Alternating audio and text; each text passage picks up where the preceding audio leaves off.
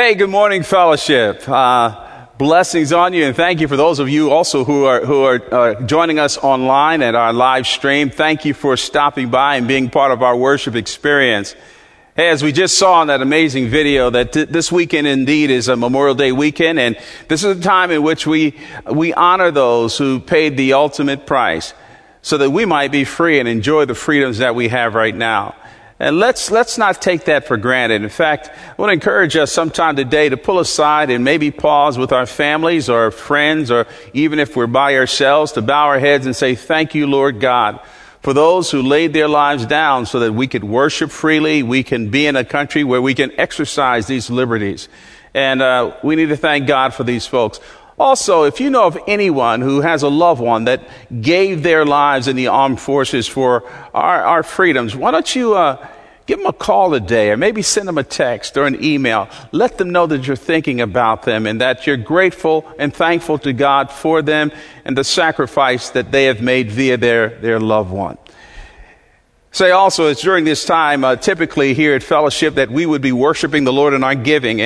And once again, I've been saying this every week, but I just want to thank each and every one of you who continue to give generously and sacrificially to the work here at our church. It's a blessing, and we don't take it for granted, especially during this time. We're able to sustain the ministry and keep going and keep investing in our ministry partners around the world who are proclaiming the gospel. And it's because of your faithful giving. And we're just thankful and grateful to God for you. Say a little shout out today I want to give to our singles who are watching us. And I know that sometimes we often talk about families who are viewing online, but you're single and you're there in your home and you're part of this body, you're part of this family as well. And thank you for your commitment to the cause of Christ, and thank you for being a part of this family. We love and appreciate you. Say if you have a Bible or a tablet or whatever, I want to invite you to go get that and turn with me to the book of Jonah. It's back in the Old Testament, a short 4-chapter book, but with a powerful, powerful message. And we're going to be in Jonah chapter 1, beginning at verse 7 this morning. So go back and get that. Let's pause right now for a word of prayer. Father, thank you so much for yourself. Thank you for your mercy. Thank you for what you're doing in our lives. Thank you for keeping us and sustaining us, Father. And Lord, I pray in the name of your Son that you'll speak clearly to our hearts as we look at this section of Scripture that is a very, very sobering message for us today, that you expose Jonah's rebellion and you will expose the rebellion of your people. So, Father, I pray that you will speak, and may we receive what you have to say. Change our lives, Father. Make it clear. Lord, this is your word. It is the very voice of God. It's not a collection of motivational or inspirational sayings. It is the very voice of God. So speak to us, and may we be open to hearing what you have to say. In Jesus' name, amen.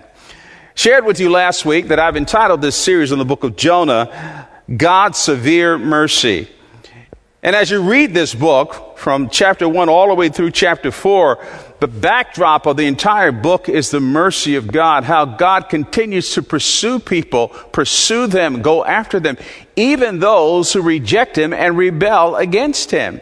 Interestingly enough, parentheses, Jonah rebelled against God, and God continued to pursue him. Jonah was sent to Nineveh. Nineveh was the capital city of the Assyrian Empire. And as I pointed out last week, the Assyrians were, oh my goodness, they were the oppressors of Israel. They were vile. They were violent. It was a terrorist state. And Nineveh is a capital city.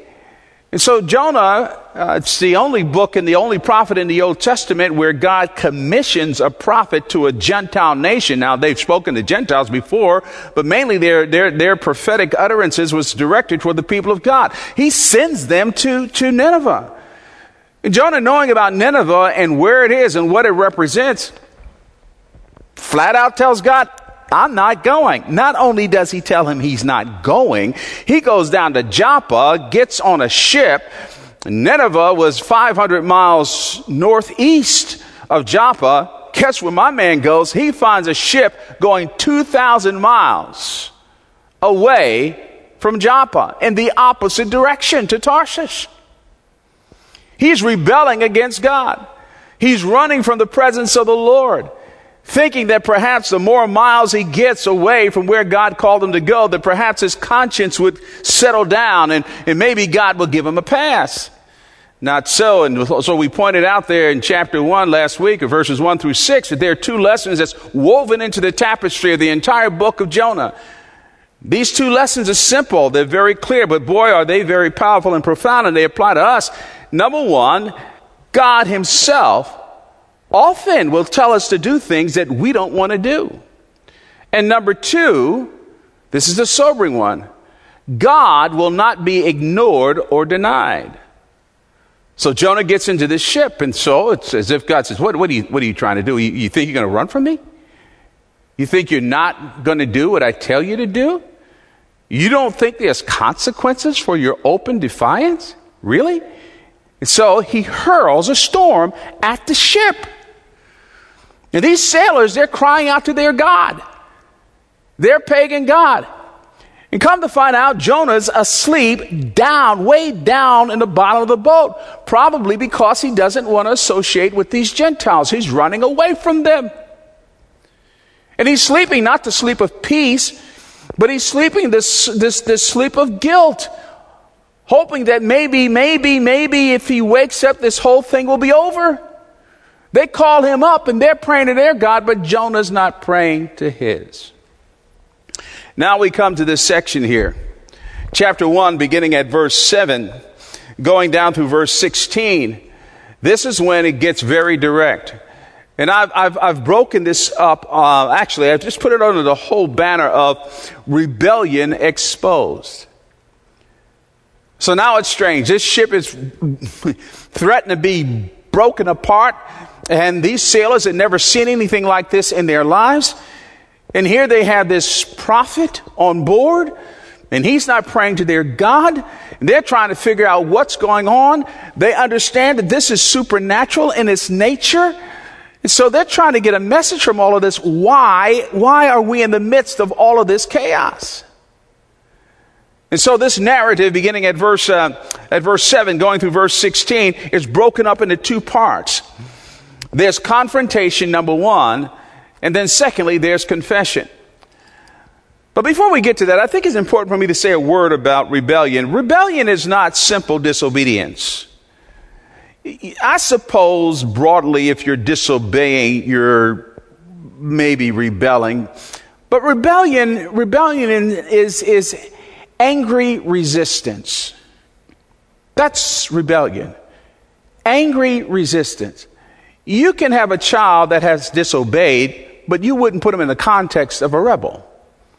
It's several illustrations. It's rebellion is like the teenager who is openly defiant and just angry and resistant and won't go by the rules of the household.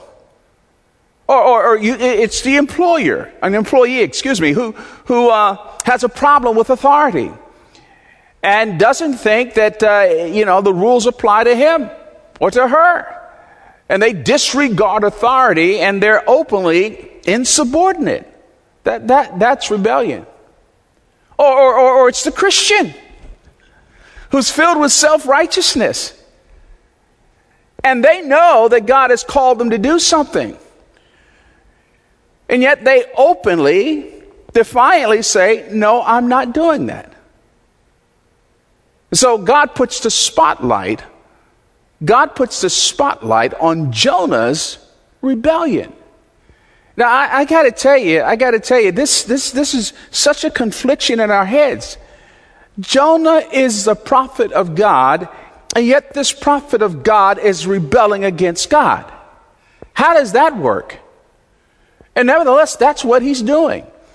And he's the cause for all of this chaos. He's the cause of all of this mess because he's out of purpose. He's out of whack. He's out of line. He's not doing what God called him to do.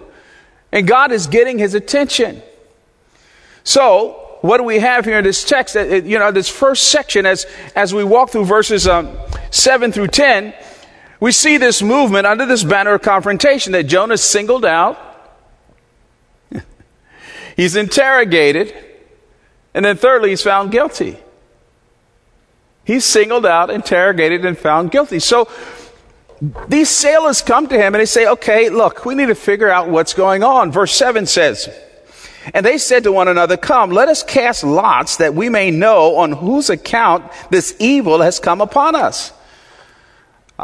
This ship is rocking and rolling, and somewhere along the way they find maybe some space or some calm or whatever to cast these lots. And so they cast lots. And the lot falls on, guess who? Jonah. You see, when the captain asked Jonah to pray to his God, Jonah is silent. That's up in verse 6. He said, why aren't you praying to your God? And it's only when the lot is cast and the entire ship confronts Jonah do we get a response from this rebellious prophet. This is sad. Here you have a prophet of God. He's not praying to his God, they're praying to their God. He's not saying a word about the condition that he's in and perhaps that he's the cause for this mess. And when they cast a lot, the only time he speaks up and the only time he admits something is when he's like a deer caught in the headlights. You know, it made me think of Psalm 139 verse 7. Where shall I go from your spirit? Or where shall I go from your presence? Listen to me. Sometimes we preached a perverted sense of grace where we think that we can just do whatever we want to do. We can rebel against God. We don't have to do what he says, and that we're okay. It's all right. I can just not do what God tells me to do, and I can just have this comfortable disobedience. And maybe God will come and meet me where I am, and it won't be so bad for me. Now, God will put the spotlight. He will put the spotlight on our disobedience and our sin. So once it's revealed, and here you have Jonah standing there, I mean, can you imagine? He got the short straw, and he's looking around, and homeboy's saying right now, hey, look, ain't no hiding right now. I'm guilty. It's all over. So then they begin to interrogate him. They start asking him questions. We find this here in verse 8. Notice what they say. He said, then they said to him, tell us on whose account this evil has come upon us. What is your occupation, and where do you come from, and what is your country, and what people are you? And he said to them, I am a Hebrew, and I fear the Lord, the God of heaven, who made the sea and the dry land. Now, I'm going to say a word about the verse 10 here in a moment, or verse 9 in a moment here, but they interrogate him and they ask him these questions. Now, I love what Tim Keller has to say about this. He has an interesting insight. He's written a wonderful book entitled The Prodigal Prophet. It's on the book of Jonah. And commenting on verse 8, he says, and I quote, the sailors are not asking these questions simply to let Jonah express himself, as is answer these specific questions. That's the way we would do in modern Western culture. Their urgent goal is to understand the God who has been angered so they can determine what to do. That's the reason for these rapid fire questions. I don't know that they want a specific answer, but they're saying, what have you done wrong for us to be in this mess? Who are you? Where are you from? What mission are you from? What's going on here? Obviously, you're the cause of this mess. But then notice how he responds, right? It's very interesting. Verse 9. Listen to what Jonah says. And he said to them, I am a Hebrew. In this line, and I fear the Lord, the God of heaven, who made the sea and the dry land. Now, everything in me takes issue with Jonah making the statement that I fear the Lord. I fear the Lord. This is an insight into his hypocrisy. It's also an insight into the fact that the fuel for self-righteousness is hypocrisy. Now just think about it. You're in this ship going in the opposite direction of where God called you to go. And you know that you're being disciplined by God.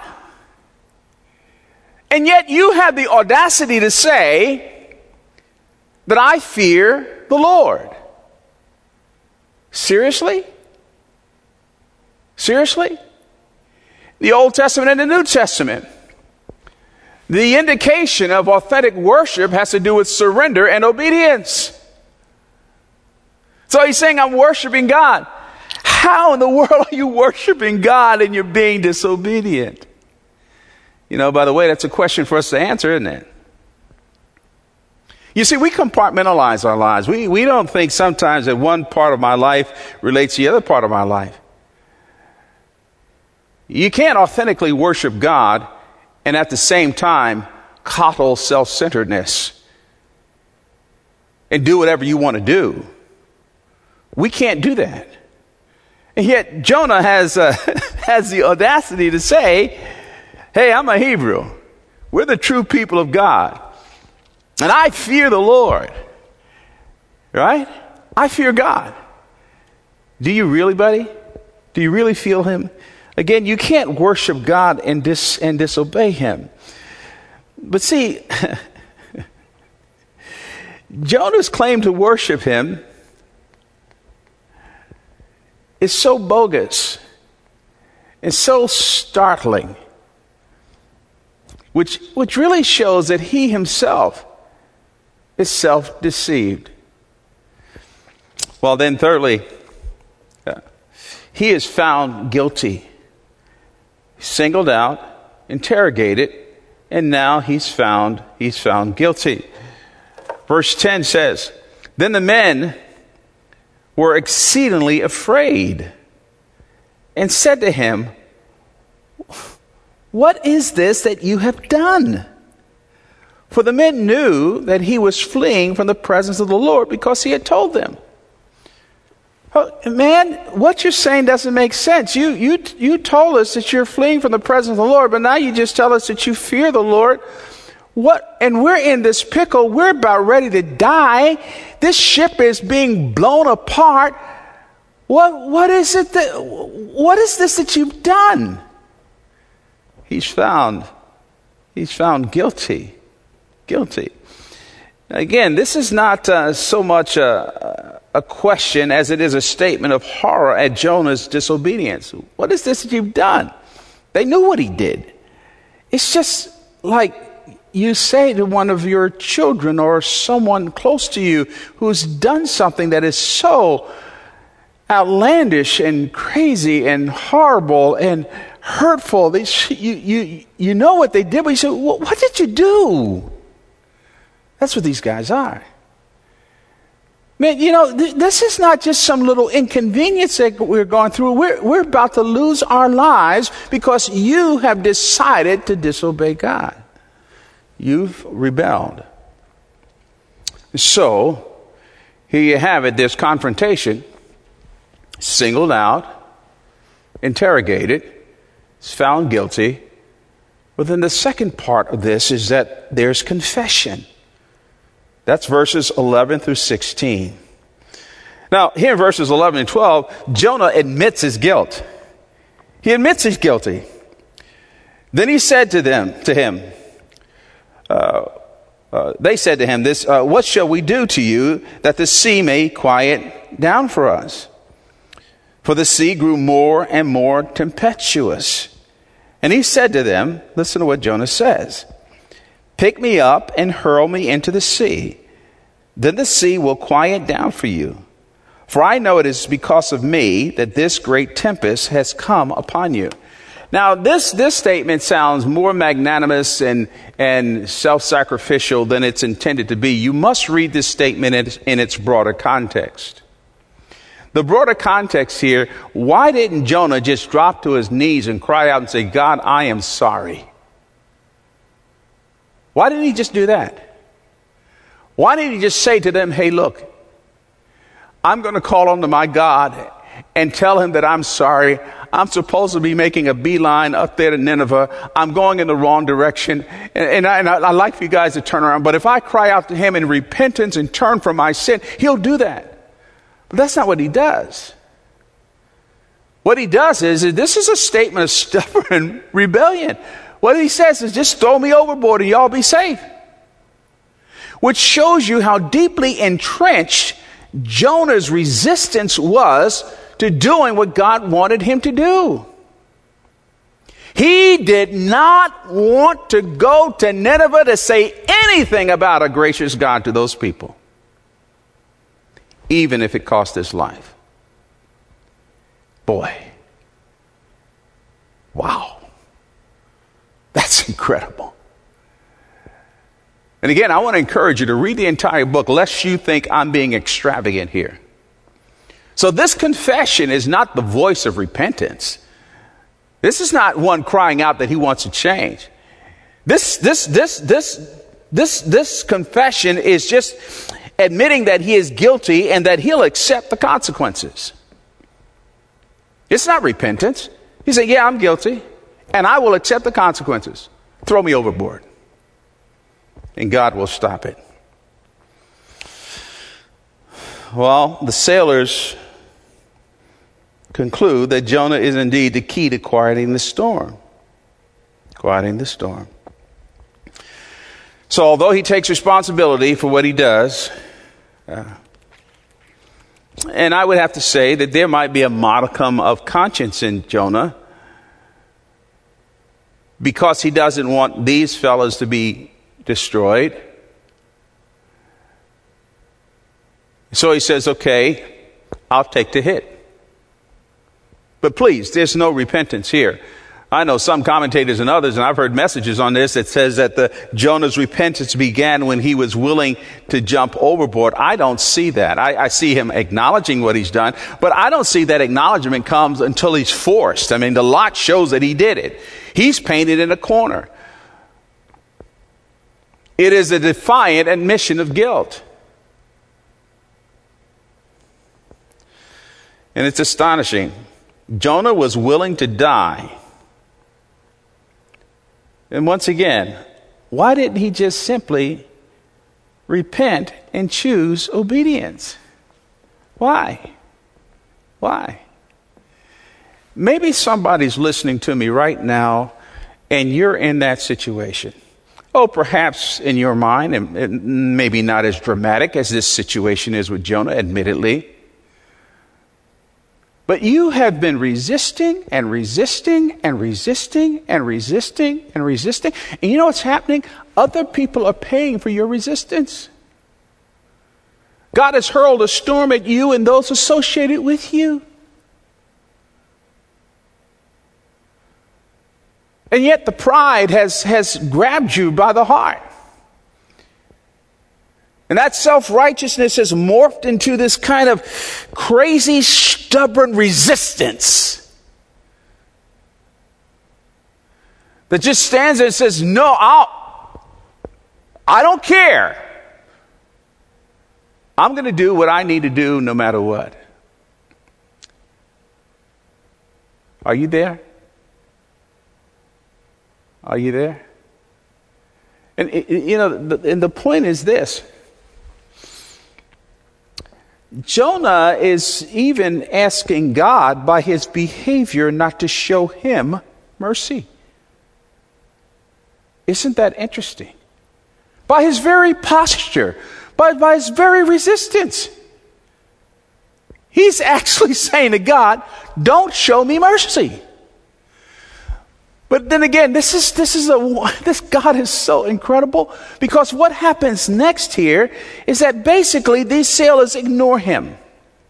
And instead of chucking him and throwing him overboard and deep sixing Jonah, they exhibit the very grace and mercy that Jonah refuses to extend to the Ninevites.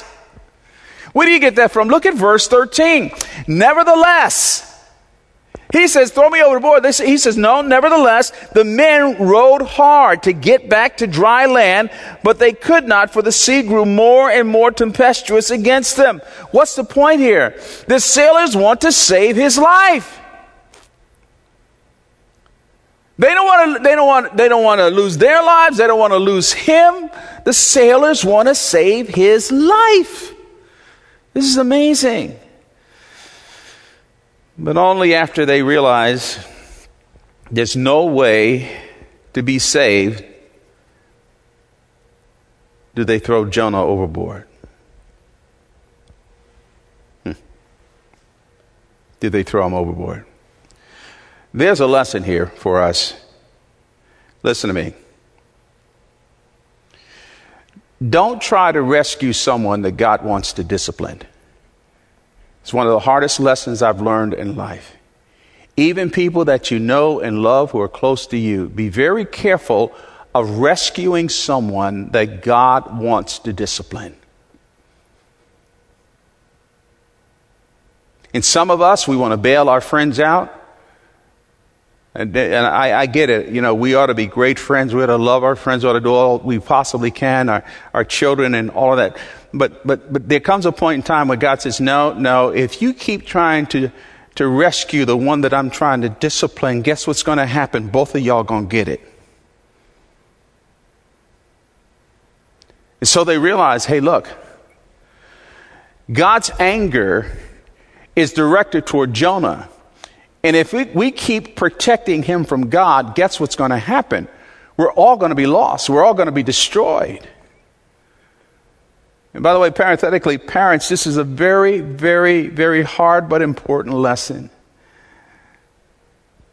You actually can launch your children on a trajectory of foolishness and emotional immaturity by rescuing them from the consequences and the strong messages that God wants to give them that often is associated with pain. But Jonah needed to learn this. There is a point where mercy morphs into an enablement. And it's not mercy at all.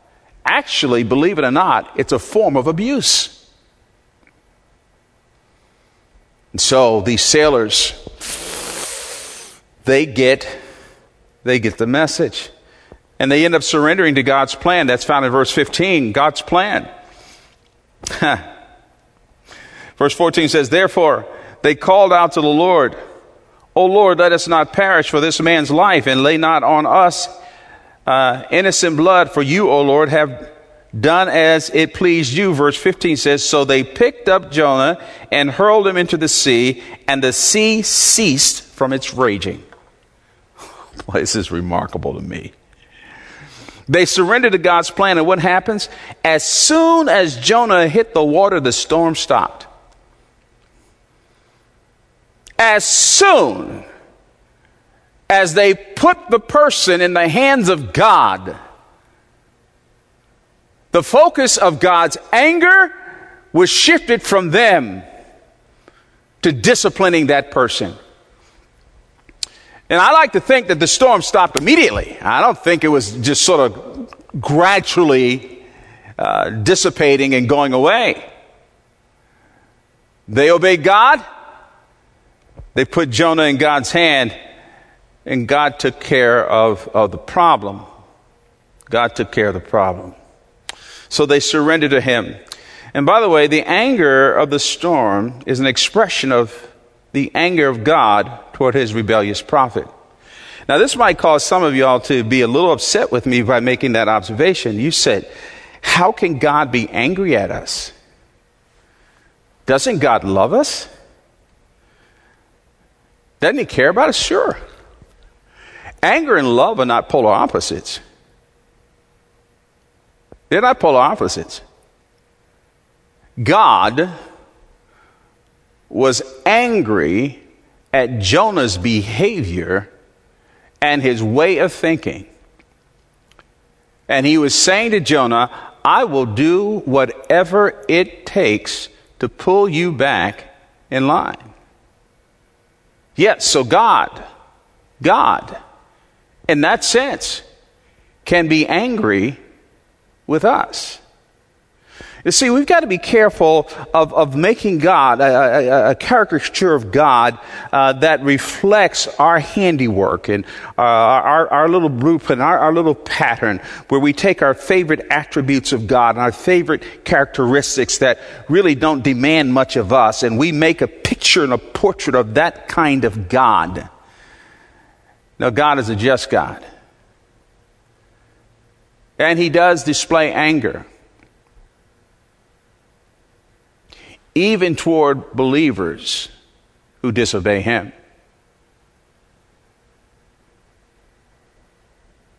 So God deals with Jonah. He's thrown overboard. But the last observation I want to make under this whole idea of confession is that what happens to these sailors here? And I've sort of tipped my hand as you read verses 14 and 15. It's pretty remarkable. These sailors are converted. How do you get that? Listen to what they say. They called out to the Lord. Capital Lord. Before they were praying to their pagan gods. I can't prove this, but I have the sneaking suspicion that God used Jonah's answer to their questions to get them moving toward the God of Israel. Not only that, the storm that they were in and the revelation of what was taking place set them up to change their allegiance from their pagan gods to the God of Israel. When Jonah said, he said to them, I am a Hebrew and I fear the Lord, the God of heaven, who made the sea and the dry land. That got their attention. So again, notice their prayer in verse 14. O Lord, not their God, Yahweh, Jehovah, O Lord, the covenant name of the God of Israel, let us not perish for this man's life and lay not on us innocent blood. For you, O Lord, have done as it pleased you. And then again, look at verse 16. It says, then the men feared who? The Lord exceedingly, and they offered a sacrifice to the Lord and made vows. This is astonishing. These sailors are converted. They're converted. They acknowledge the presence and power and the greatness of God. And interesting enough, in verse 16, it tells us that this miraculous deliverance from the storm helped them to catch a glimpse of who God really is. Now, I need to point this out to you. This is not some foxhole conversion. They don't make the declaration in verse 16 prior to the time that the storm ceases. Or as you can say, God, I'm in trouble. Lord, if you get me out of this situation, I will follow you. I will abandon my pagan gods and I'll become a follower of Yahweh. And he'll be my God and the captain of my life if you only get me out of this situation. No. This was not a foxhole conversion. They got converted after the deliverance. It was amazing. After the danger was over, they got converted. Now, heading toward home here. It is so ironic. It is so ironic. Drop it in its context. God is sending Jonah to Nineveh to give a message of his truth to the capital city of the hellish Assyrian Empire, terrorist state. Jonah does not want to be a vehicle of God's grace and mercy. And yet, ironically, Jonah was running away from God because he didn't want to share God's truth with wicked Gentiles. But that is exactly what he did before they threw him in the water. Before they threw him in the water. This is amazing. This is absolutely amazing. Got to say it. You don't get it, buddy. One way or another, through your life, I'm going to accomplish my purposes. Before we pray together, let me give you 3 lessons coming out of this text. 3 very important lessons. Number 1 is this. God will make sure that even our disobedience will accomplish his purposes. Did you hear what I just said? God will make sure that even our disobedience will accomplish his purposes. I didn't say that he'll bless us. He'll make sure of that. So don't say to God that what you're not going to do. God will say to you, okay, I'll use you in spite of myself while I discipline you and spank you. But even our disobedience is going to accomplish the purposes of God. I gave you all kinds of illustrations to this. That God will take your no and make it a yes, while you think you're still telling him no. God will take your arrogance, humble you, and make you think, okay, fine, I'll just partially do it, and he'll get great glory out of it. So he'll use our disobedience even to accomplish his purposes. The second lesson that we need to learn from all of this is that to acknowledge our sin and even to accept the consequences doesn't mean we've repented. Did you hear what I said? To acknowledge our sin and even to accept the consequences of those sin doesn't necessarily mean that we've repented. You see, repentance is a total change of heart that issues in a total change of behavior that responds to a God without reserve. Jonah didn't do that. He acknowledged his sin, he confessed his sin, and he said, I will accept the consequences, but he never repented. He will repent next week, but he didn't repent this week. And that's a good word for all of us. And not that we need to be hard on people. No, we don't need to be hard. We need to be gracious and loving. And we only God knows people's hearts.